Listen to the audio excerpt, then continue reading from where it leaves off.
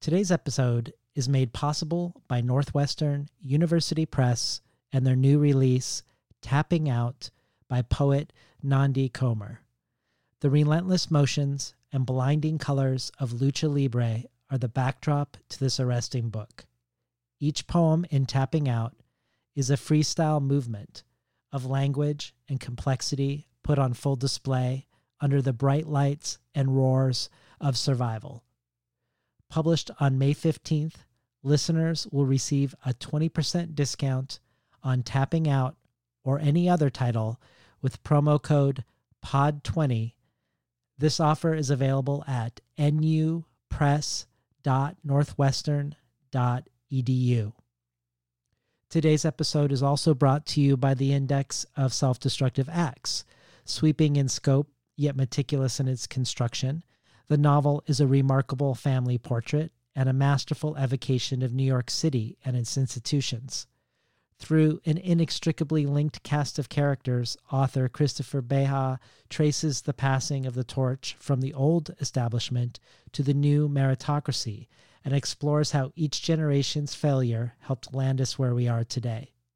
Nell Zink says it's a book's worth of thoughtful essays folded into a kick-ass novel, and Kirkus adds in a starred review that its breadth, ambition, and command are refreshing. The Index of Self-Destructive Acts is out now from Tin House Books. Today's conversation with Hanif Abdurraqib was originally supposed to happen here in Portland last September when he was coming here as part of the Reed College reading series, but his plane was delayed, and it couldn't happen then. So we then decided to aim for this summer's Tin House workshop, where he is faculty. But given the uncertainty around how the summer will unfold with the pandemic, we ultimately decided to go ahead and meet remotely. We settled upon a time, but not realizing that we each assumed that that time was in our own respective time zones. Portland, Oregon time here, Columbus, Ohio time there. And it wasn't until the evening of the night before that we both realized our mistake, thankfully, and somehow leapt this last hurdle to talk to you about one of my most memorable reads of 2019, Abdurraqib's poetry collection, A Fortune for Your Disaster. Hanif also adds the reading of a poem that he loves and finds himself returning to over and over again to the bonus audio archive, a poem by Andrew Grace called Not a Mile.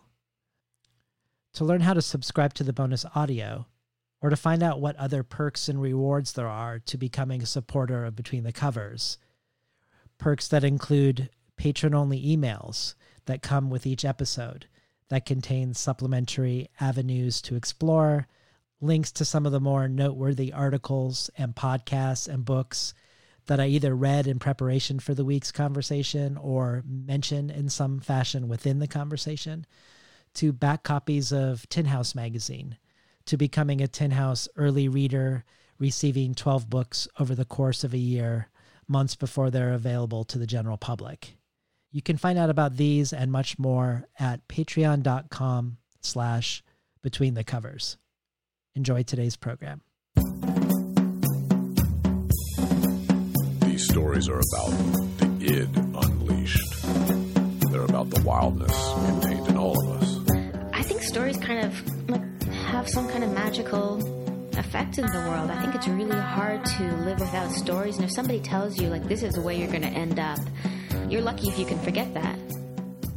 You know, there's me, and then there's writer guy me, and then there's me working, which is the absence of me. It's just story.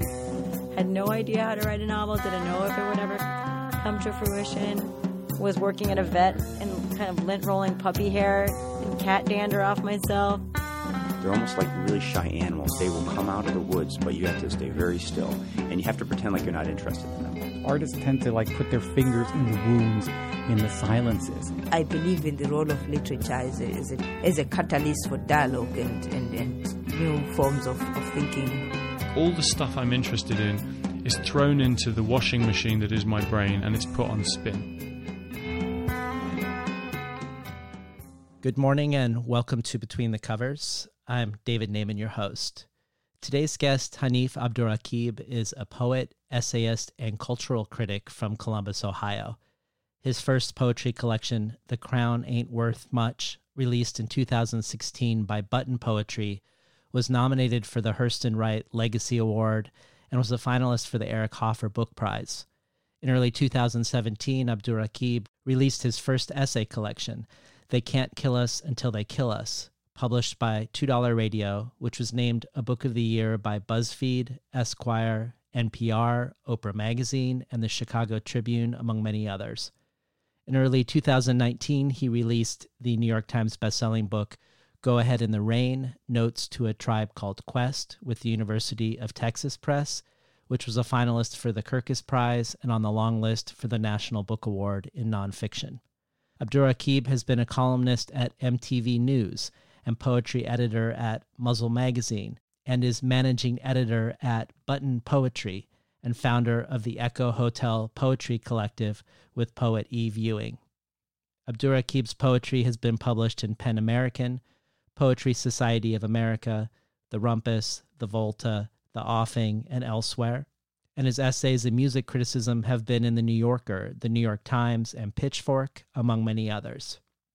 Hanif Abdurraqib is here today on Between the Covers to talk about his much-anticipated second poetry collection, A Fortune for Your Disaster, out from Tin House Books. Receiving a starred review from Publishers Weekly, Maria Isabel Carlos calls A Fortune for Your Disaster a book born of blood, of heartache, of isolation, of history, of forging new paths and forging new endings. Khadija Queen adds that A Fortune for Your Disaster proves that if you pay attention, Black people have defined and still define themselves for themselves amid roses and dandelions, cardinals and violets, the blues of music and police uniforms, prayer and swagger. The disaster is not us or ours, but what we endure, forced as a matter of course, whether our presence is acknowledged or not, on our terms or not. The fortune is us, and it is ours, with the music as richly profound as we are. Abdurraqib makes it undeniably so. Finally, Ilya Kaminsky says, this is the kind of poetic stand that helps us stay alive, even in our late empire that moves to its own truth and dread. Abdurraqib is the voice to live with. Welcome to Between the Covers, Hanif Abdurraqib. Thanks so much for having me. That was a really warm and kind intro. So one of your upcoming books is on the history of Black performance, but you could argue that much of your work, both prose and poetry, engages with performance, with the two strongest through lines perhaps being music and sports, and using both as a lens both towards larger societal questions and more personal and intimate and individual ones. And we see both of those in A Fortune of Your Disaster. We see perhaps most particularly the series of poems about the ghost of Marvin Gaye, but also the iconic moment when Michael Jordan pushed off to dispense of the Utah Jazz in the NBA Finals. But in A Fortune of Your Disaster, you introduce another form of performance that isn't prevalent in your previous work, but which provides one of the ways this collection is organized, and that's the performance of magic, of the magic trick. And more specifically, magic as it was portrayed in Christopher Nolan's movie, The Prestige. So I was hoping we could start there with your interest in The Prestige and the way The Prestige is employed and evoked in the poetry collection.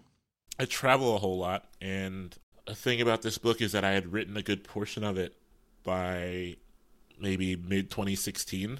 I thought I was in a good place, and then by late 2016, I was dispensing of a lot of the work that I had written and trying to find a different angle because it didn't feel like the work that I had written was staying true to the ideas that I wanted to get at, or the emotions I was trying to evoke when I set out to write the book. And I was on a plane, and I normally work on planes. I normally don't have time to. I like working on planes because I feel the least distracted there. I fly a lot, but don't necessarily love flying. I have a hard time coming to terms with being in the air. You know what I mean? Mm-hmm. So I think anything that distracts me from the fact that I'm kind of careening through the sky in a metal machine makes me feel good. So I usually work. But I'd had some time to watch a movie, and so I watched The Prestige because I hadn't seen it in a while, and I became instantly kind of obsessed with a different reading of the film than I'd had when I saw it the first time when I was younger. Instead of thinking about it as a film about magic, instead thinking about it as a film about two men trying to fill an emotional void through revenge. And that seemed so fascinating to me. And what seemed more fascinating to me, and this is, I guess, I'm going to say the moratorium on spoilers is up since that movie's been out for like 18 years. What was more fascinating to me was the fact that each of the magicians, the two men in the movie, were attempting to top each other by the use of kind of doubling themselves. One of them had an actual double, and the other one was multiplying himself through a machine Tesla made. And the one who had a double of himself, there was you don't know this as the movie goes on. You don't know until the very end that he has an exact twin. But as the movie, during the movie, there would be scenes where his wife would say stuff like, "I don't think you love me today." And then on another day, she would say like, "Oh, I can tell that you love me today." And you don't know that there's two of him. Yeah. You just think that it's the one guy. And you get to the end. I'm so fascinated by this idea that all of us have different versions of ourselves that are capable of, that have limits to how much we're capable of loving, that shift daily or hourly or by the minute even. And I wanted to examine that. And I wanted to examine too, the cost of the other magician's dilemma of having to replicate himself and like actually kill himself every night in order to offer something spectacular to an audience. And I wanted to kind of, I became obsessed with those two dilemmas and wanted to try to write into them.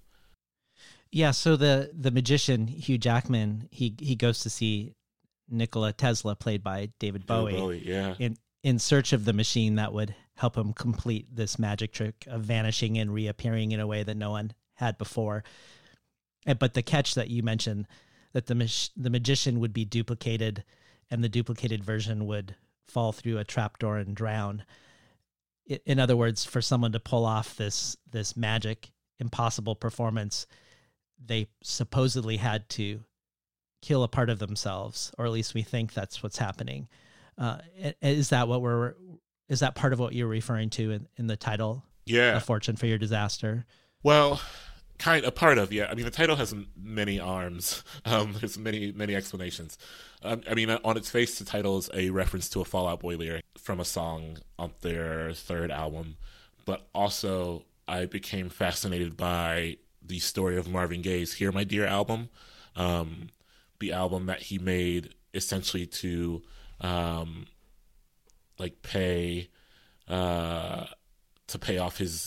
off alimony for his divorce.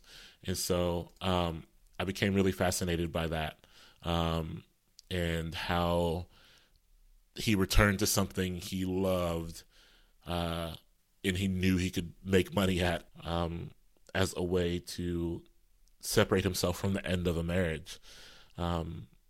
And I was also ultimately fascinated by any world or any economy, artistic economy or otherwise, that asks for people's pain, that asks to see people's pain, or asks for a detailed interaction with people's pain in order to celebrate them. And I think what I arrived at is that I don't know, I think people might enjoy engaging with the idea of pain, but not, they don't really want to get too far in the weeds of systems that might cause people pain, or they don't want to get too in the weeds of a large level examination of, in my case, at least with this project, if I'm talking about love and loss, they might not want to get too far into the weeds of entitlement or accountability for losing someone you once loved. They might just kind of want to see the pain, right? It's like, how sad are you? But they don't want to get into the weeds of the other things. Well, I would like to maybe have you read the poem Prestige, which we encounter before the epigraph of the book or the book's title page. We encounter this poem, The Prestige, but perhaps we should also mention that another meaning of the word prestige is it's the third part of the magic trick that starts with the pledge, then goes to the turn, and then goes to the prestige. And that's one way the book is structured. Could you orient us to those three parts of the trick and then share that poem with us? Sure. Yeah, the three parts of the Prestige, the book, and the movie. The movie's based off of a book that I feel like people don't read because, and to be fair, the book is not as kind of delicious as the movie, but they both kind of open with this concept of the three parts of the magic trick. The pledge is where a magician presents something that appears normal to an audience that is willing to be tricked. The turn is where the normal thing does something abnormal. So, for example, I present to you a rabbit, and then I drop a rabbit into a hat and then turn the hat over to show that the rabbit's not in there, right? But the prestige, as is said in the movie, as Michael Caine so eloquently says, the prestige is the hard part because it is when you have to make the thing that disappeared reappear. The prestige is where you tie the bow on the magic trick by... it's like the reveal. And I was actually fascinated by that third part so much, right? If we're talking about, in my case, if I'm thinking about love or loss or heartache, I loved considering through these ideas about how to make a vanished thing that disappeared come back. So this is the poem, The Prestige, which opens the book. The poem begins not where the knife enters, but where the blade twists. Some wounds cannot be hushed, no matter the way one writes of blood and what reflection arrives in its pooling. The poem begins with pain as a mirror, inside of which I adjust a tithe way my father taught me before my first funeral, and so the poem begins with old grief again at my neck. On the radio, a singer born in a place where children watch the sky for bombs is trying to sell me on love as something akin to war, and I have no lie to offer as treacherous as this one. I was most like the bullet when I viewed the body as a door, but I'm past that now. No one will bury their kin when desire becomes a fugitive between us. There will be no folded flag at the doorstep. A person only gets to be called a widow once, and then they are simply lonely, the bluest period. Gratitude not for love itself, but for the way it can end without a house on fire. This is how I plan to leave next, unceremonious as birth in a country overrun by the ungrateful living. The poem begins with a chain of well-meaning liars walking one by one off the earth's edge. That's who died and made me king, who died and made you. Been listening to Hanif Abdurraqib read from his latest poetry collection, A Fortune for Your Disaster. Two through lines in the collection are Nikola Tesla, or perhaps Tesla as performed by Bowie in The Prestige, with multiple poems entitled It's Not Like Nikola Tesla Knew All of Those People Were Going to Die, and Marvin Gaye, with the many Ghost of Marvin Gaye poems with titles like The Ghost of Marvin Gaye Sits in the Ruins of the Old Livingston Flea Market and Considers Monogamy, or The Ghost of Marvin Gaye Mistakes a Record Store for a Graveyard.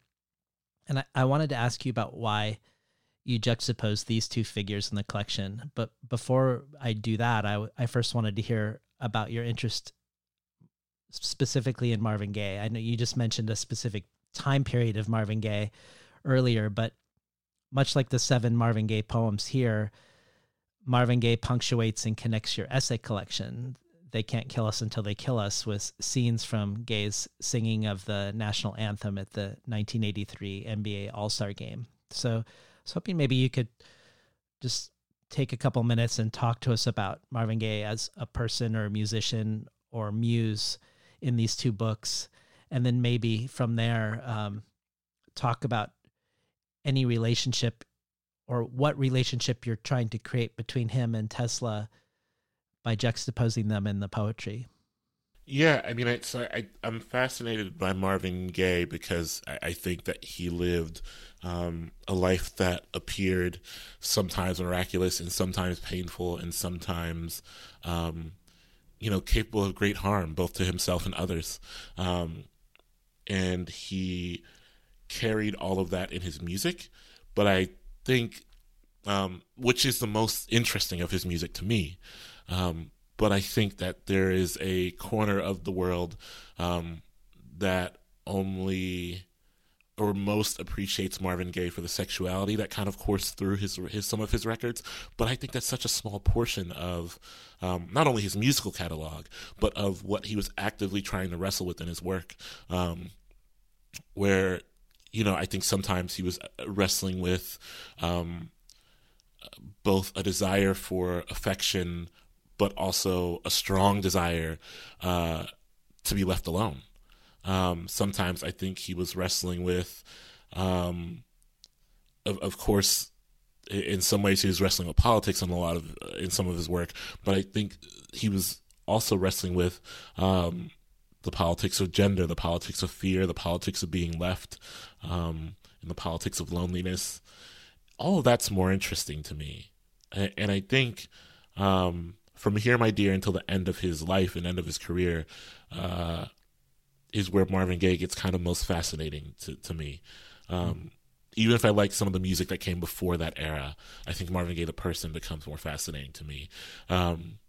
And so I both in They Can't Kill Us and in this book, I think it's just me kind of ruminating on that obsession I have with, when They Can't Kill Us, the question was, or the central question I was asking was, how can I examine a reframing of America through the singing of this song by a black person at this game who put their own spin on it and kind of reformatted the language of it in a way, there are people clapping along with that.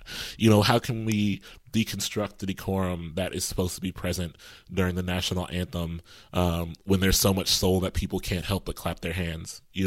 I love that. And so I wanted to chase after that. And in this book, I'm kind of chasing after this obsession with loneliness that kind of haunts some of Marvin Gaye's work. And that, in my opinion, is so much more fascinating than anything else. Bowie's Tesla particularly, although I did get very into, the book opens with an actual Tesla quote, not like a Bowie Tesla quote, like a real Tesla quote. But I do, but the Tesla that appears in the book is supposed to be Bowie's Tesla.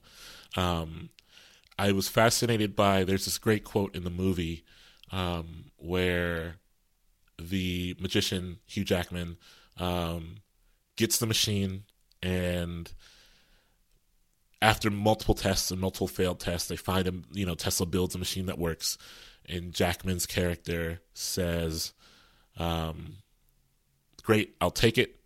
And Bowie's Tesla replies, don't take the machine. Have you considered the cost of owning something like this? And Jackman's character replies, money is no object. And Bowie's Tesla shoots back, yes, but have you considered the cost?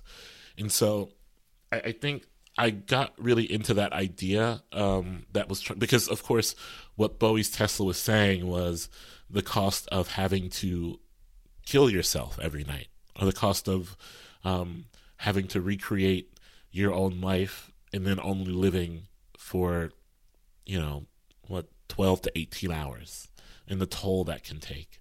And there's this haunting image at the end of the movie where you kind of zoom out of the basement of the stage, and you see all the dead clones in the tanks they drowned in, and that's so haunting to me.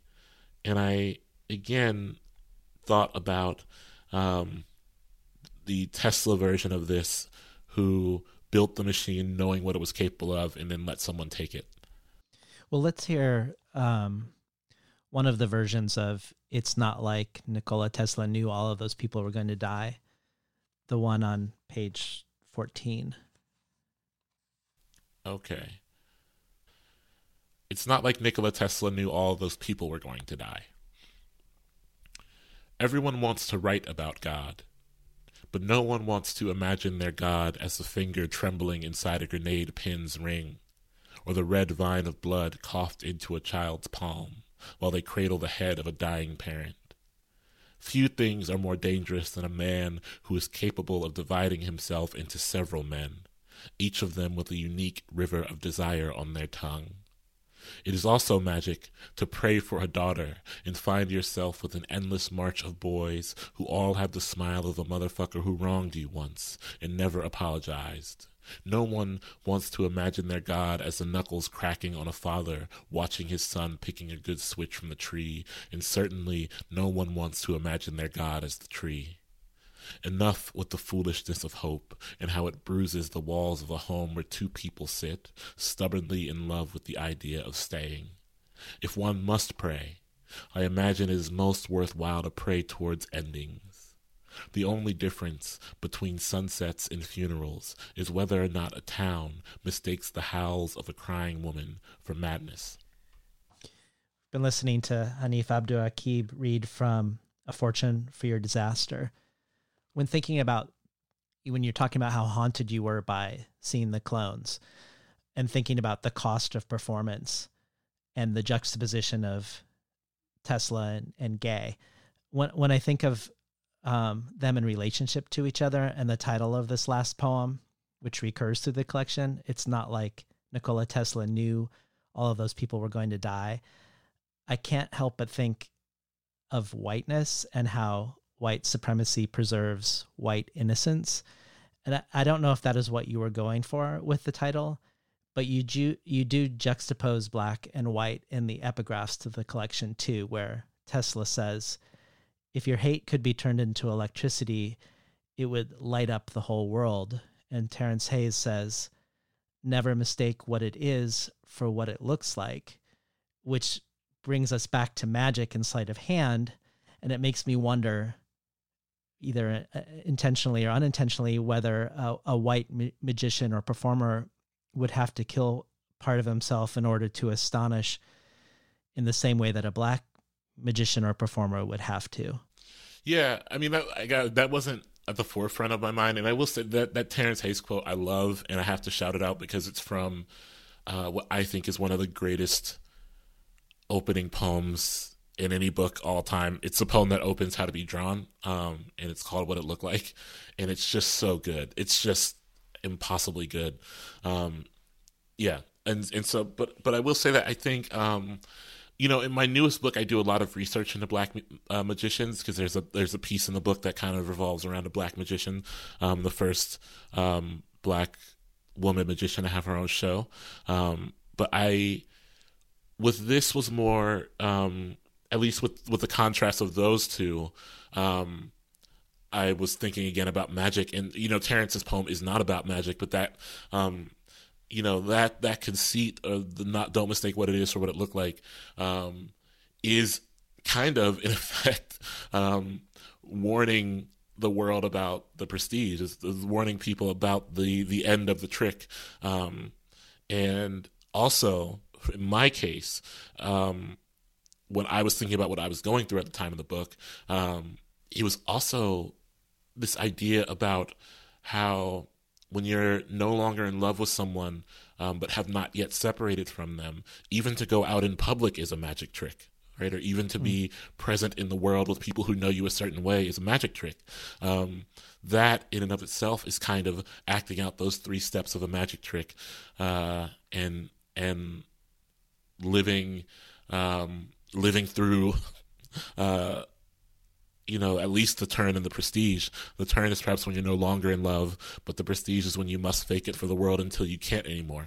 And so that's kind of, and so I think that's what I was hitting on in Terence's poem, or that line from Terence's poem helped me get there and help me figure it out. Now I was hoping you could read 2 really short excerpts from your essay collection, They Can't Kill Us Until They Kill Us. One about music and the other about sports, before I ask my next question. Okay, this is from Chance the Rapper's Golden Year. A lot of white people love Chance the Rapper, which makes me reluctant to paint him as some smiling and dancing young black artist appealing to the white masses. There's a lot to be made out of Chance's relationship to white rap fans and how he, as an artist, manages to maintain that relationship while not straying from his reliance on the roots of black church music in the spirit of black preaching. I think, though, that a natural reaction to black people being murdered on camera is the notion that living black joy becomes a commodity, something that everyone feels like they should be able to consume as a type of relief point. And this is from On Serena Williams and the Policing of Imagined Arrogance. There is really no measurement for how America wants its black athletes to be. Oftentimes, they are asked to both know their greatness and know their place at the same time, a landscape that becomes increasingly difficult to navigate depending upon the sport they're in. When Deion Sanders starts high-stepping at the 40-yard line, he's still dancing. America has always been fine with its black athletes doing the dance on the field of their choosing, as long as they do the dance off of it. So I can't help but imagine that part of your ongoing meditation on performance in general and black performance in particular is also in part a way to navigate being a black artist yourself, one who started in the performance poetry world and who I'm guessing as you tour around the country for various books finds himself sometimes in very different spaces, some predominantly black and brown and others blindingly white, that you might find yourself in spaces where you're sought after as a black artist, but wouldn't be entirely welcome or comfortable there as a black person. Mm-hmm. And I guess I just wanted to hear about your own thoughts of navigating the public aspect of being you in the world with this work. Do you find yourself reading certain poems or avoiding others depending upon audience, the way Morgan Parker might read her Matt poem at very white colleges, for instance? Yeah, I was, last AWP, I think. I was in the room and Morgan read that poem at the Tin House reading, and like a lot of white men were in the audience laughing, and she stopped and said, "Why are you laughing? This poem is about you." And I liked that ability to kind of break the fourth wall and step outside oneself was really appealing. So I don't. I tend to read what I'm going to read. But a better question I ask myself is not, can the audience handle this? It's more, can I handle an audience reaction to this? Because I say that because I'm someone who really enjoys not necessarily the reading, but the interaction after the reading. To me, the reading is kind of perfunctory. Like me reading my own work is fine, and I don't mind it. But the reading is kind of a vehicle to get to talk to people after the reading, be it in a Q&A, which, I'm perhaps the rare writer who enjoys a Q&A, which, of course, there's some privilege involved in that. I think the type of things I write and the fact that I am a man and a straight man, and I think that I get different sets of questions than some of my peers might get.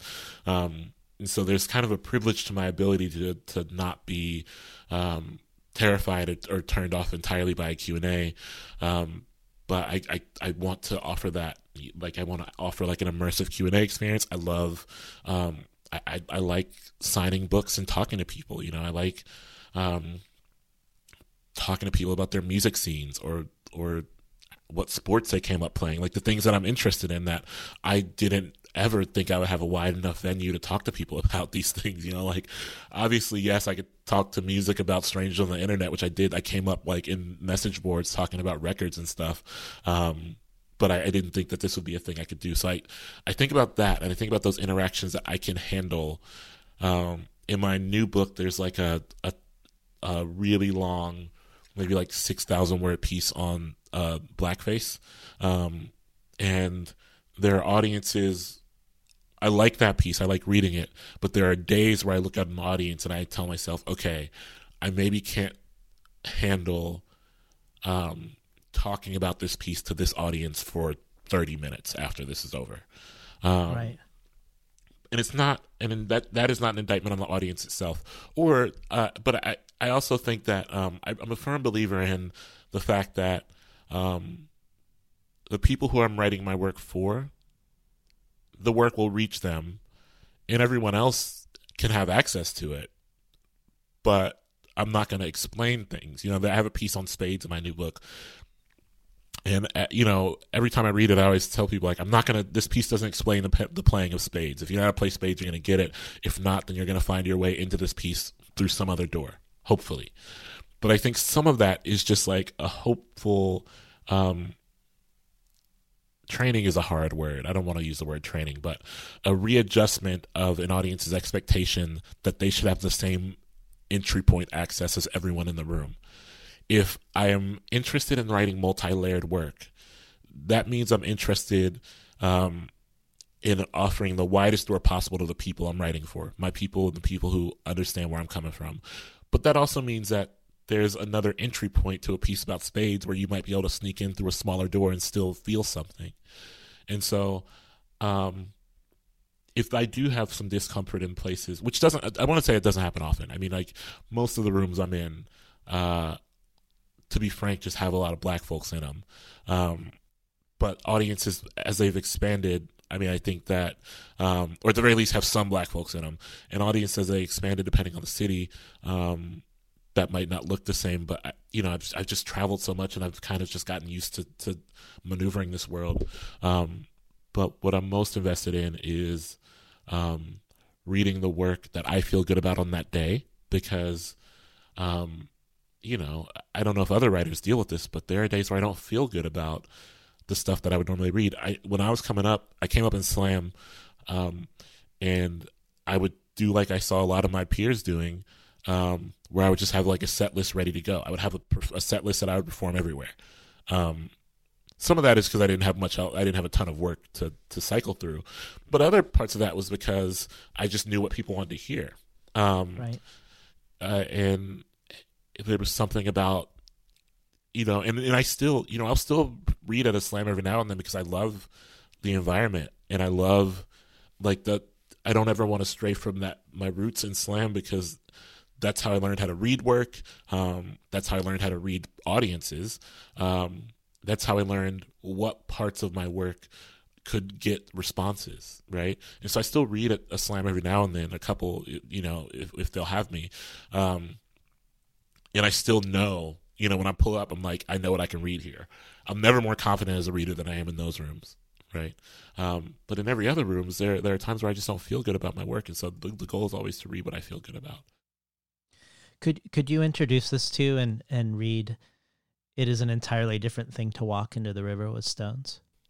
Yeah, this is a piece that actually came out of my curiosity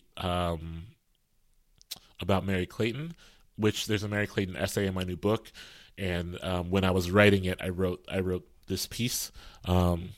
You know, this piece was going to be a part of that essay, or at least the ideas around this piece were going to be a part of that essay. But then I kind of extracted it and made it into this poem. And could you orient us to listeners who don't know who Mary Clayton is, and maybe the story that you're referencing? Yeah, Mary Clayton. Most people probably know Mary Clayton, but don't know Mary Clayton. Mary Clayton sang in the background on the Rolling Stones song "Gimme Shelter." It's almost unfair to say she sang in the background. She really overwhelmed the song. She took over that song so that it became her song. And shortly after leaving the studio where she sang in that song, she went home and miscarried the child she was carrying when she went in the studio. You know, she was maybe 7 months pregnant. And the story of the background singer, particularly the black woman background singer, not just Mary Clayton, but a host of them, is fascinating to me because so many white bands came to America, so many white bands from like not America, and even some who were from America, were looking to capture a blues sound. And in order to do that, they would cycle through, you know, black women vocalists as background singers and really wring all they could out of them. And those women never really get the credit I think they deserve. And Mary Clayton is among the most tragic of those stories. She is still living, but she, a couple years ago, got into a really bad car accident and had to have her legs amputated. And that was another, when I think I began working on the essay when I heard that story, because I was just grieving that. And so this is the poem. It is an entirely different thing to walk into the river with stones. Stretching the fabric of pockets stitched onto a black overcoat. It may seem like now is not the time, but shout out to the stones, whom the old lovers would drop a needle on the first morning they woke to find out their beloved had run into the arms of another. Shout out to the snaps that firework and flourish from a record's ridges in the silence before a song starts. An animal, running its claws against the bars of a prison long enough, grows to love the sound more than it loves freedom. Mick Jagger got a pregnant Mary Clayton out of bed at midnight because he needed someone to sing the word murder like they were trying to squeeze it through a barbed wire fence without opening a wound on their own fingers. And Mary Clayton got home from the studio and miscarried, and when her voice tears at the air on the second syllable of murder, Jagger whispers, "Wow," and the song must hold up, despite death. And it must still be able to sell a car or a sandwich or a war, no matter how many grains of sand it kicked down the tunnel of the hourglass. And it must be able to play in a market where two people trace entire futures out of each other with a cascade of stolen glances. What backstory? What suffering are you willing to make your soundtrack while pulling a zipper south or hiding a condom inside of a hotel Bible? Shout out never to my sins themselves, but always to the child they made me when I was consumed by them. Shout out to the names of boys I wished were never born, and how I've held each name in my pocket and walked to the water's edge. We're listening today to Hanif Abdurraqib read from A Fortune for Your Disaster. I guess I think that was what I was reaching toward in my question earlier about the cost for a white performer or a musician versus a black performer, a musician, in the sense that when David Bowie asks Hugh Jackman if he's considered the cost of the machine that will cause astonishment but kill a part of himself, it feels like the instead of a part of someone being killed, in the case of white performers, that cost is being offloaded on someone else. When you talk about this accumulating group of black backup singers that never get credit, and the clones at the end of the movie, right, that make the magic trick so amazing, but obviously the clones aren't being seen as integral to the trick, even though they really are. I mean, even zooming out, right? I think what we're learning, or what I am learning in this real time, is that America, well, not even learning, but what I am readjusting myself to understanding, is that America itself is the magic trick, right? America itself is the magic trick, and the people who actually do the work to make the trick appear what it is are not the people who get to take a bow, right? That was the whole thing with The Prestige. That was the whole thing with Angier, with Hugh Jackman's character, was that he just wanted to be present. He didn't want to disappear below the stage while a doppelganger took a bow. Like he didn't want to drop below the stage and have some random person who he dressed up to look like him drink in the applause of the audience. He wanted to be the person who got to, even a clone of himself, even a just born 5-minute living clone of himself, wanted to take in that applause of the audience, right? And I think that's the whole thing. America itself is the magic trick, and the people taking the bow are not the people who are working to hold up the facade of what people have thought this country is for a long time. Yeah. Well, I want to pivot to a couple questions around craft, because this poem is the first poem you've read that is a prose block. But a lot of your poems are written in this style. And you've said that in the first 2 years of writing poetry, you wrote entirely with performance in mind and didn't yet have a relationship to the line or to line breaks, and thus wrote with prose blocks. Can you talk to us more about this, how you develop your style using prose poems, and then how you later then learned to have a relationship to the line that's different than the prose block poems. Yeah, I mean, I most of my first book is prose blocks too. You know, I like the conversational nature of a prose block because, and truthfully, my first couple of years I was writing solely for the stage and not thinking about how the poems would look on the page beyond that. I was writing to memorize, and there was something about prose block that helped me memorize. It took me back to perhaps, I was in drama club in high school, and so it took me back to memorizing monologues, large blocks of text that I could just read and kind of store. And so I was writing in prose blocks because, one, that's the way I wrote, and I wasn't writing for them to appear anywhere other than in on a piece of paper I'd memorized, and two, because it was a tool of memorization. And so, truthfully, I think the prose block became my form because I think there's an underrated musicality in a well-structured prose block. If you are to use ampersands, or if you are to use no punctuation at all. I love, I also grew up on punk scenes, and I love a short, fast, and loud song. And I think a prose block with no punctuation is kind of like the short, fast, loud song of poetry, you know? It's kind of breathless, it chugs along at an impossible pace, and then it removes you from it. And with that in mind, particularly with this book, I think the evolution between, if there is a large evolution between The Crown Ain't Worth Much and A Fortune for Your Disaster, it's in that I became very interested in the musicality of space, like physical space on the page.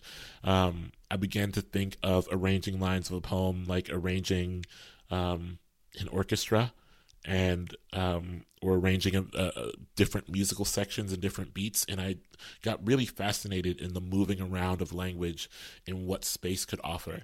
And so all my poems still begin in prose blocks. I still write everything first draft is a prose block, and then I began to, and I'm also a very audio driven person. I read all my poems out loud and record myself reading them in the first draft and then play them back to myself.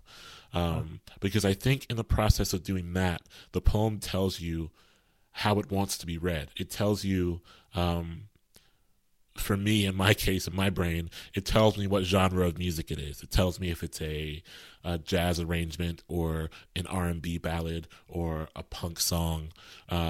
It tells me all of these things in the reading of it. And through that reading of it, I think I make my formal decisions in terms of, am I going to go short couplets? Am I going to go, massively spread out language on the page that gives people a lot of room to breathe and work through really slowly? All these are decisions I make based off of sound. You were writing a column at the Paris Review, and in one of them you were talking about giving a craft talk on poetry and sound, and you say, the point is about silence, I think, or the point I'm trying to make is about how the voice itself isn't the instrument. That language is the instrument and voice is just the vehicle, like a speaker or an amplifier. The point is about silence and the things we deem as percussion. How along the landscape of silence, any sound that interrupts can be percussive. I guess I wondered in light of that, if sometimes in your prose blocks we see the slashes instead of lines. Right. Yeah. Is that for you the silence that you're talking about there? Yeah. Yeah. And in a way it's percussive, right? It's an interruption. It's also me saying, it's a gentle ask for someone to slow down. Like if I don't want to take a poem out of a prose block, if I'm telling myself this poem works best in a prose block, but I want you to slow down from time to time, I'm putting those slashes in there as a gentle ask, right? Or if I want line breaks but still want the prose block, I'll put those slashes in and I'll nestle the words the collection of words that I think are best within those slashes.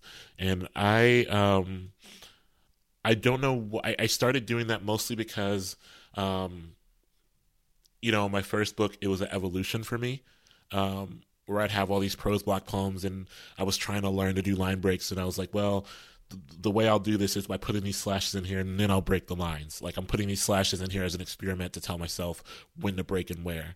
But then I did it a couple times. I was like, oh, actually this looks good. This works as it is. I want to keep it. And so that's how that came about. Let's hear another prose block poem and then a poem that's more traditionally in lines. If we could hear it, it is maybe time to admit that Michael Jordan definitely pushed off. And then if life is as short as our ancestors insist it is, why isn't everything I want already at my feet? Sure. It is maybe time to admit that Michael Jordan definitely pushed off. That one time in the 98 NBA Finals, and in praise of one man's hand on the waist of another's, and in praise of the ways we guide our ships to the shore of some brief and gilded mercy, I touch my fingers to the hips of this vast and immovable grief, and push once more. And who is to say, really, how much weight was behind Jordan's palm on that night in Utah?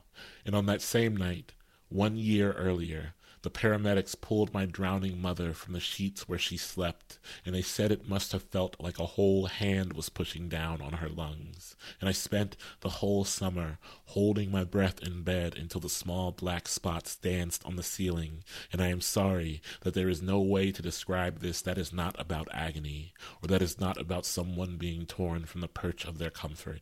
And on the same night, a year before my mother died, Jordan wept on the floor of the United Center locker room after winning another title because it was Father's Day, and his father went to sleep on the side of a road in 93 and woke up a ghost, and there is no moment worth falling to our knees and galloping toward like the one that sings our dead back into the architecture. And so yes, for a moment in 1998, Michael Jordan made what space he could on the path between him and his father's small and breathing grace. And so yes, there is an ocean between us, the length of my arm, and I have built nothing for you that can survive it. And from here, I am close enough to be seen, but not close enough to be cherished. And from here, I can see every possible ending before we even touch. If life is as short as our ancestors insist it is, why isn't everything I want already at my feet? If I make it to heaven, I will ask for all the small pleasures I could have had on earth, and I'm sure this will upset the divine order. I'm a simple man. I want mostly a year that will not kill me when it is over, a hot stove and a wooden porch bent under the weight of my people. I was born, and it only got worse from there. In the dead chill of a doctor's office, I am told what to cut back on and what to add more of. None of this sounds like living. I sit in a running car underneath a bath of orange light and eat the fried chicken that I swore an oath to stray from for the sake of my heart and its blood labor. Still, there is something about the way a grease stain begins small and then tiptoes its way along the fabric of my pants. Here, finally, a country worth living in. One that falls thick from whatever it is we love so much that we can't stop letting it kill us. If we must die, let it be inside here. If we must. We're listening today to Hanif Abdurraqib read from A Fortune for Your Disaster. We talked a little bit about literal audiences, but I was curious a little bit about imagined audiences when I think about Michael Jordan creating the creation of space by that arm, and then thinking about a lot of your writing about being in white spaces, whether that be at punk shows or at a Bruce Springsteen concert where you're one of the only, if not the only person of color there, or playing soccer for Capital University as the only black player and the first American-born black player in school history, and just the presence in general of the audience and the effect of the audience when you're writing about music. I wondered about not so much the literal audience, but also about whether you write toward a specific audience, if whether you're creating a space, imagined or real, that you're writing toward or for. Mostly I'm writing for the people I grew up around, the people in my neighborhood, which is, I think where I'm from on the east side of Columbus shows up a lot of my work, and it shows up a lot of my work without explanation. And and the street names and the parks and all these things show up without explanation, because I think that I am kind of writing towards a place where the people I grew up around can see a part of their experience reflected in my work, a part of our shared experience reflected in my work, an honoring of the place we're from and an honoring of the people we knew showing up in my work. And so that is my main interest, I think. I mean, I grew up in two different largely black areas on the east side of Columbus, and those areas had people who were varied and unique and with vastly different interests and investments in the world. And I think I learned from all of them. And so I really want to honor them. And I think that is the audience that I'm thinking of first and foremost. Well, I wanted to talk about what happens in the middle section of this collection, the turn, since the turn isn't just a term in magic and the middle section of a magic trick, but it's also an essential term in poetry. Right. T.S. Eliot called the turn one of the most important means of poetic effect since Homer. And Randall Jarrell says that a successful poem starts in one position and ends at a very different one, often a contradictory or opposite one, yet there has been no break in the unity of the poem. Such a transition is executed by the turn. And Phyllis Levin says it introduces the possibility for transformation. And Brian Spears at the Rumpus paraphrases the poet Miller Williams, who said that a poem starts off belonging to the poet and ends up belonging to the reader, and the turn is where the change of ownership happens.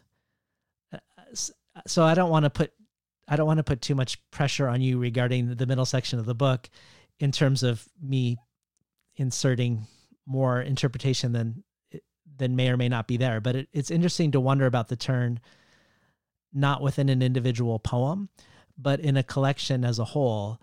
And I wondered if you imagined in some way the turn in the book, and if you imagined it at all. Oh, yeah. I mean, I thought heavily about the three sections and the three parts and what I assigned to the three sections. And in this book, I think the turn was in part where the speaker is considering not only their role in how heartbreak arrives, but the role of the larger world, right? That's where the section of the poem about the dogs barking, and Marvin Gaye with the seashell to his ear. And so I think there's a part of this that is also asking the audience to take a bigger part in engaging with the poems, or asking a reader to take a bigger part in engaging with the poems and engaging with the environment of the poems. Also, I think it's where it becomes somewhat clear that there's an emotional dislocation from something familiar. And so if the first section is presenting these ideas around love and closeness, with kind of this foreboding understanding that all these things can go away, the turn is where they actually go away. It's a disappearance, right? Made the thing disappear. There are 13 poems in the collection that all share the same title. How can Black people write about flowers at a time like this? And I was hoping you could talk about this series for us, how it arose as a series and how it became another through line in the book, sort of a bouquet of flower poems rather than a single poem. Oh, yeah. I mean, the title comes from something I'd overheard. I was at a Black Poets reading shortly after the election in 2016, and a white woman was sitting behind me. She whispered that line to the person that she was sitting next to. Whispered is generous. She was very loud. And, I think my impulse, or a righteous impulse for anyone, would be to get angry about that or perhaps turn around and say something. But I began kind of ruminating on this idea, not immediately, right? Immediately I was annoyed and all this stuff. But when I got home and thought about it for a few days, I was like, well, the easy thing for me to do would be to write a poem about the white woman who said this at a black poet's poetry reading. But the harder thing for me to do was to come to terms with the fact that I don't know a lot about flowers. I didn't grow up with an understanding of or a relationship to flowers. There were not many around me. All I know is that countless times throughout my life, I have presented flowers as a kind of to absolve me of something or to mask something, right? If my house isn't super clean before I'm having people over, I'll get a nice bouquet of flowers and put it in the center of the room. Or if I've done something bad to harm someone, or if I've hurt someone's feelings, I can provide flowers as an entry point to a conversation. And so I've thought often, here we're kind of trudging close to this idea of who or what gets the credit for the facade of beauty. And so I thought often about how I'd used flowers in their very short lives to mask something else. They're doing the work of appearing beautiful when I don't have the language to do so, or when I don't have the desire to do something, or when I failed in some other way. And flowers, of course, have, when you're moving from the earth, they have shorter lives. They have perhaps shorter lives than they do in their natural habitat. And so it seemed wild to me that there was an entire ecosystem that I had fed into and will undoubtedly continue to feed into of shortening the life of an object to provide beauty or to provide a distraction for the things I cannot do on my own. And so I wanted to consider that I really wanted to consider that in these poems. And so I wrote 35 of these. Of course, only a handful made the book. But I wrote a bunch because, and it wasn't about understanding flowers better. I still don't understand flowers. I still don't know anything about flowers. Or at least that's not true. I know more than I did before I started the poems, but I still know very little. Because I would research them, but I didn't retain a lot of that research because the research was so distracted. It would be like, I'd see a thing and be like, oh wow, that's fascinating. Let me dive more into that one thing. So I don't know much more about flowers, but I think that I better understand my impulse, or the impulses I've had to use flowers in the way I have, or the impulse that I think people have to uproot flowers, and create some distracting beauty. Well, this question that the white woman asked or whispered loudly, how can black people write about flowers at a time like this? This question seems to be a widespread question. I think of Camille Dungy's, who's the editor of Black Nature, 4 centuries of African-American nature poetry, who says people rarely think of black poets as writing in a genre that brings to mind having the leisure and time to contemplate a field of flowers. Or Aziza Barnes' poem entitled, My Dad Asks How Come Black People Can't Just Write About Flowers. Or Ross Gay's flower lecture that he gave in response to the question posed to him, what are you resisting in your book of flowers, black man? And I transcribed a couple lines that stood out from that talk of his, which is an amazing talk. One line from Gay is, how you see or what you see depends on the ground. You cannot engrave, in other words. You cannot dig, in other words. You cannot prepare the earth for your body without a proper and true ground. Maybe this book of flowers is a preparation for the ground I wish to enter. And he also says, I believe in gratitude, quote unquote, flowers as a kind of discipline, and energizing and catalyzing and potentially collectivizing discipline.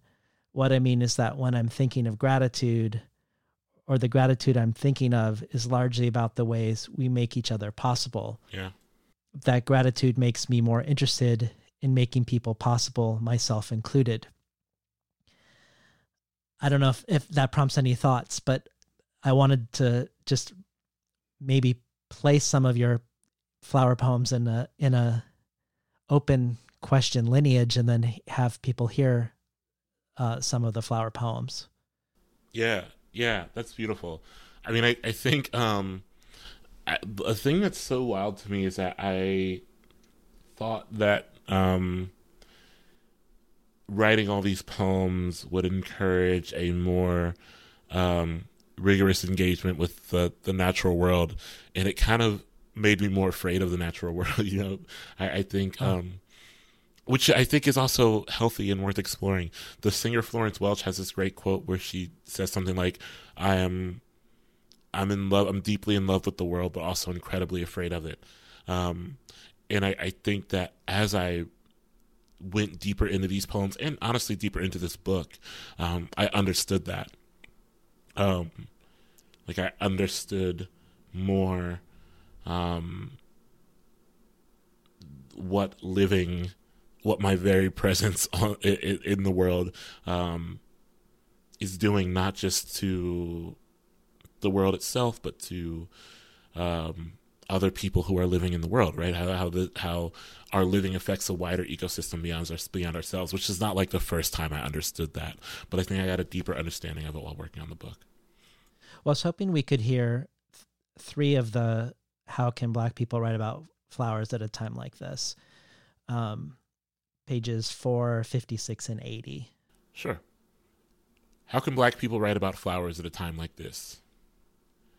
Dear reader, with our heels digging into the good mud at a swamp's edge, you might tell me something about the dandelion head and how it is not a flower itself, but a plant made up of many small flowers at its crown. And Lord knows, I have been called by what I look like more than I have been called by what I actually am.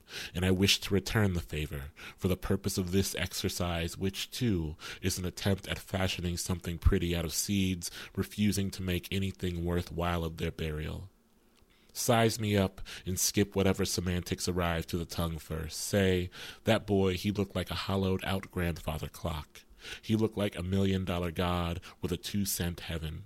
Like all it takes is one kiss, and before morning you could scatter his whole mind across a field. How can black people write about flowers at a time like this? But if you'll indulge my worst impulses, isn't it funny how the white petals of the oleander do not render the crow flightless upon being swallowed, and yet the human body crumbles under the weight of their softness? By funny, you may think the joke is about the black thing consuming a bouquet of whiteness without falling from the sky in droves. But by funny, I mean I am adorning my fingertips with white petals and running a thumb along the edges of your mouth, agape with a rapturous desire. To hoard desire is one way of becoming a fiend. My homie peddled white to fiends who took the white peddled into themselves, and some did not survive, but some, I imagine, grew brief black wings. Having never felt it, I will still wish upon you the feeling of knowing exactly where your next high will be born from. I do not define the distance between sinning and deliverance. I pedaled the white bike downtown on a Tuesday. The homie got 15 for hoarding the white he had yet to pedal inside of a suitcase. His mother cried in the courtroom, mad perhaps with the sudden descent of feathers. How can black people write about flowers at a time like this? Forgive me, for I have been nurturing my well-worn grudges against beauty. I am hoping my neighbors will show some mercy on me for backing my car into the garden and crushing what I will say were the peonies, a flower with a short season, born dying. Some might say it's a blessing to know your entrances and exits. Forgive me, for I have once again been recklessly made responsible for the curation of softness and have instead returned with another torrent of viciousness. In the brief moment of their flourish, at the opening of spring, I drove across state lines to gather peonies for a woman who loved me once.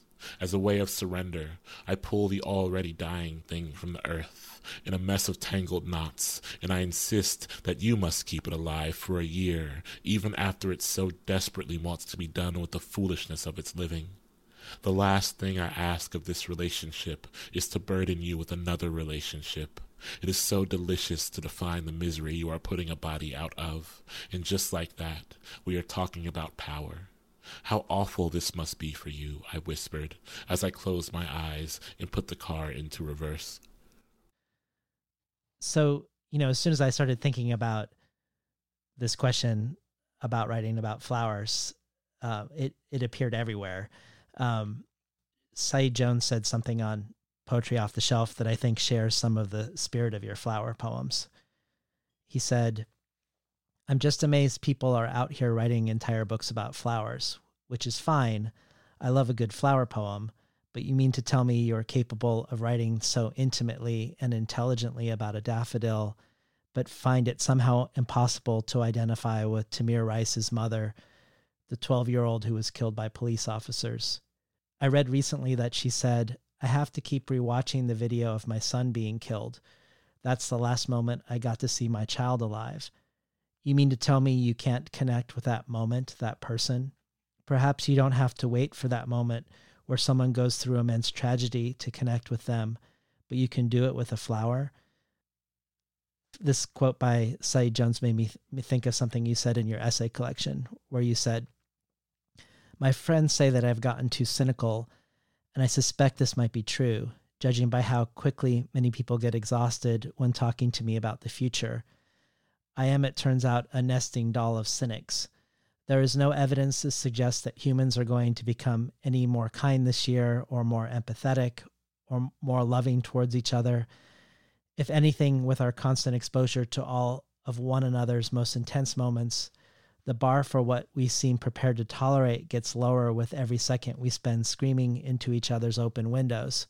I've been thinking then about the value of optimism while cities burn, while people are fearing for their lives and the lives of their loved ones, while discourse is reduced to laughing through a chorus of anxiety." And I guess the reason why I was bringing these two quotes up is, in light of them, you've mentioned that A Fortune of Your Disaster was going to be a sad book, and then you realized it wasn't that book anymore, and then proceeded to rewrite a lot of the poems in it. And it made me very curious just to hear about what that process of rewriting, and even it sounds like reimagining the book, was. How did you go from a book born in a sadness that became something else and then required you to rework it?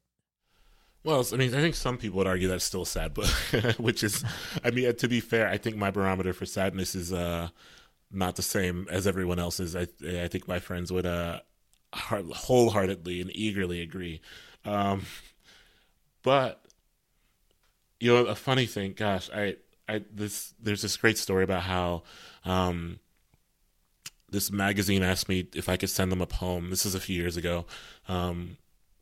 And it's a magazine that doesn't normally publish poems. And so they were like, the person who asked was very kind and familiar with my work. And they were like, I love your work, but if you have something that's not too sad, maybe because our readers don't often read poems, then we would like them to have, and they're like, it doesn't have to be happy or joyful or dancey, but just not like, miserable. And I sent them this poem, and they sent it back, and they were like, do you have anything else? And I was so offended by this, and I hit up my group of friend poets. I was like, can you believe I sent them the poem that I sent them? I was like, they sent it back to me. Can you believe, they sent this poem back? This poem isn't all that sad. And one of my friends very gently and kindly responded, I think you should maybe go to therapy. I was like, I do already. Maybe I need to do more. But a big part, I do want to say too, a big part of reimagining A Fortune for Your Disaster was also to not write a vengeful book about heartbreak. That is more than just this idea about sadness. I was thinking about how so much breakup art, particularly when it's breakup art made by men, becomes vengeful and perhaps demands a response out of someone who may have hurt us or you or whomever, and that person may not write or may not even care about poems or may not, I wanted to be thoughtful about that. And I also wanted to be thoughtful about, I wanted to be thankful. I wanted it to be a thankful book too. I wanted it to be a book that showed gratitude for having been loved by someone at all and having the opportunity to love someone at all. Because none of us are entitled to love. No one is required to love us. We're not even required to love ourselves. And so I did not want a book that seemed vengeful or angry or like it was assigning blame. I instead wanted a book that considered the many ways to be grateful for the opportunity to love someone and understanding of the ways that we all can fall short even while reveling in that gratitude. And to me, that was a more joyful book. I appreciate that the end result to some folks is still a sad book. I get that and understand that wholeheartedly.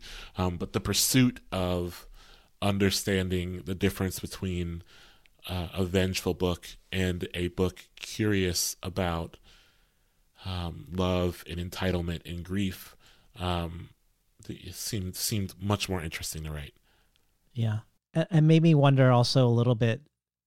At the very beginning, you talked about a specific Marvin Gaye album, Here, My Dear, that you were interested in, which raises questions of performance and audience too, in the sense of this notion of being publicly sad and at what cost, and even having to navigate potentially prosperity that comes through being sad in a public way. Is that somehow connected to you working out the questions of heartbreak in the poetry collection? Yeah, I mean, because it's also about what I wanted people to have access to, like what parts of this grief I wanted people to have access to, and how easy it would be for me to just kind of, put on a nice suit and twirl on stage while yelling, "I'm sad, I'm sad, I'm sad." You know what I mean? Yeah. But I think the question that I was asking myself in the maneuvering of this particular breakup and in the maneuvering of writing during it was always, am I going to be proud of my behavior, my language, my choices 2 years from now or a year from now or whenever I'm not sad anymore? Whenever I'm not sad or angry or frustrated or hurt anymore, will I be able to look back on how I behaved or what I wrote or what I created and say, I still feel okay about that. I still feel like I reduced harm instead of adding harm to the world. I still feel like I am not being celebrated for my sadness, but for my examination of that sadness. And so I that's another reason why I did away with half the book, because everything I wrote had to stand up to that question, and if it couldn't, I had to get rid of it. Yeah. Could we hear one last poem? A Marvin Gaye poem. The ghost of Marvin Gaye sits inside the shell of Nikola Tesla's machine and builds himself a proper coffin. Yeah. And of course, this poem is in the voice of Marvin Gaye, or it's supposed to be. I'm probably not going to do any cool, weird voices. But that's what it is. Let me find it. It's funny because I don't look at this book often. Like I have a section of poems I read, but I don't actually open the book too often. But this is The Ghost of Marvin Gaye sits inside the shell of Nikola Tesla's machine and builds himself a proper coffin. Shit, where I'm from, all you had to do to make a man disappear was give him the love of a good woman and a little temptation from a bad one. And that ain't a trick of nothing, except two stars snapping their fingers together at the right rhythm, and before you know it, everybody gonna find themselves behind a new curtain. The first funeral is when you sweat through a suit on stage and the women don't even bother screaming. Everything that comes after that is just waiting. I seen the future too once, and wasn't nothing there except a trail of broken hearts calling me daddy. I seen progress, and all I got is these empty rooms. Don't let all that begging fool you, baby. I didn't never want forgiveness or any type of heaven that didn't wash off with the sunrise. I imagine, in a field somewhere, all the parts of myself I left behind writhing back together. And that's the trick. You make yourself a god to someone new every night, and then before you know it, you can write your own Bible. I was building a grave this whole time, and you all were too drunk on the howling of naked skin to notice. It takes a man to go home and die. It takes a man to drain the light from his mother's eyes while blood makes the outline of a small boy's hand on her Sunday dress. In this version of the gospel, the flood is already there. In this version, Noah opens the doors to the ark and begs the animals to come inside, but they shake their heads and march into the drowning one by one. Listening to Hanif Abdurraqib read from A Fortune for Your Disaster. Well, one way to look at magic tricks is as this means to produce a sense of wonder or amazement, but another way is looking at the tricks as deceptions. And the way the book is bookended foregrounds this latter aspect. The collection is bookended by the lines from the character played by Michael Caine in The Prestige, a story he's telling that he ultimately admits isn't true. And similarly, the collection is bookended by poems entitled The Prestige. But the final poem, entitled The Prestige, has two versions, a more hopeful version, an erasure of the same poem that is much more hopeless and dark. And perhaps like the Michael Caine story, one is a lie and one is the truth. Perhaps one is the duplicate that must die so that the other can astonish, but we don't know which one is which. Yeah. I wanted you to talk about your desire to land here tonally and thematically at the end in this doubling space.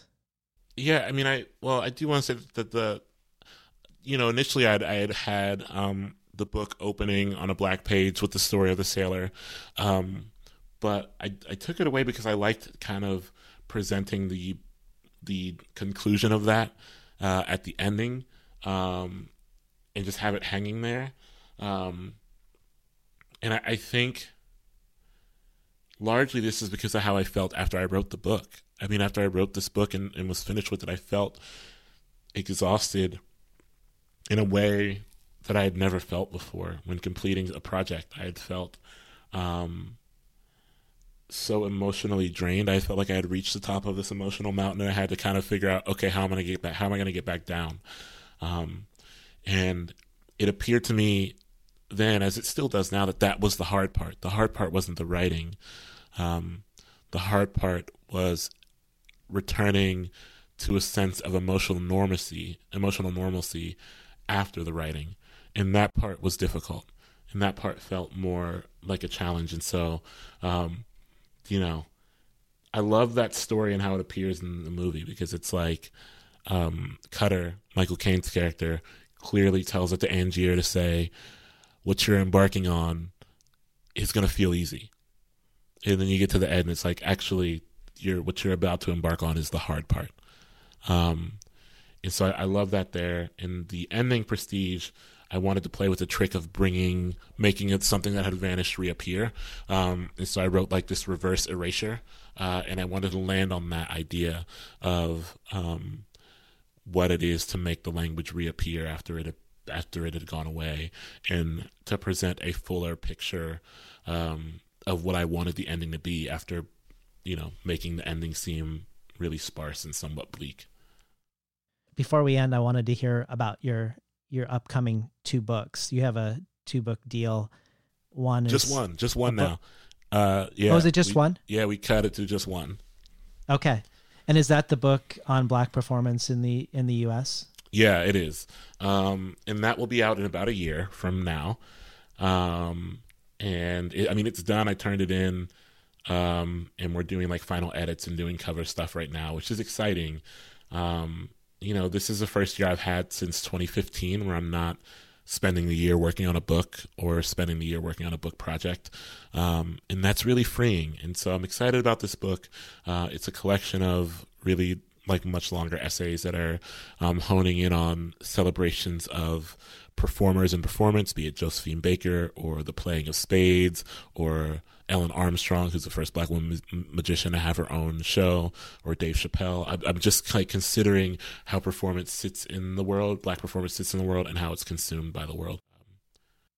Maybe the final question would be looking at this book and the writing of it in relationship to your books as a whole, because I know when you write about bands, you often love to write it not about a band's most famous record, but often the one that follows it. So the way that Fleetwood Mac followed Rumors with Tusk, Right. which challenged their audience and even antagonized their audience rather than giving them what they wanted after a very successful thing. And your book, Go Ahead in the Rain, was such a huge success and was a finalist for many huge awards, a bestseller. And you said that the appreciation and success actually made you second guess what's happening in the book, that maybe you had cast too wide a net. And it just made me wonder under what sort of miasm you were writing psychologically when you were writing the next book, because you're very curious about what a band does when they're writing under the shadow of a previous success. Can you talk a little bit about that? Like writing in either an anticipated or unanticipated success with Go Ahead in the Rain, and how that would color or not color the writing of your upcoming book? Oh, it doesn't color it at all. I mean, my approach stays the same. Yeah, my approach is almost always the same.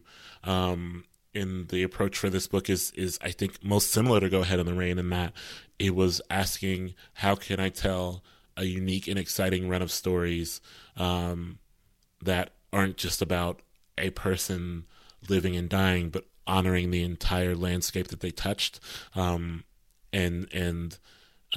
thinking about how that landscape involves my life or the lives of people I love. I mean, I have a piece about Soul Train Lines that is also a piece about my friends and my parents and the people I watched dancing on WGN on Sundays when they show reruns when I was a kid. And I mean, so it's a similar approach. I take the same approach. I'm not, I think part of that is because literary quote unquote success is so arbitrary that it's not even something I think about or can consider. It'd be unfair for my work if I were to consider that. I'm beholden to the work first. I believe in doing the work the best way I can at the moment with the tools I have, and whatever comes out of that comes out of that. Well, I love the collection, Hanif, and I'm really happy we were able to, after many hurdles, have this conversation about it. Thank you. Thank you for taking the time. We're talking today to Hanif Abdurraqib about his latest collection from Tin House, A Fortune for Your Disaster. You've been listening to Between the Covers. I'm David Naiman, your host.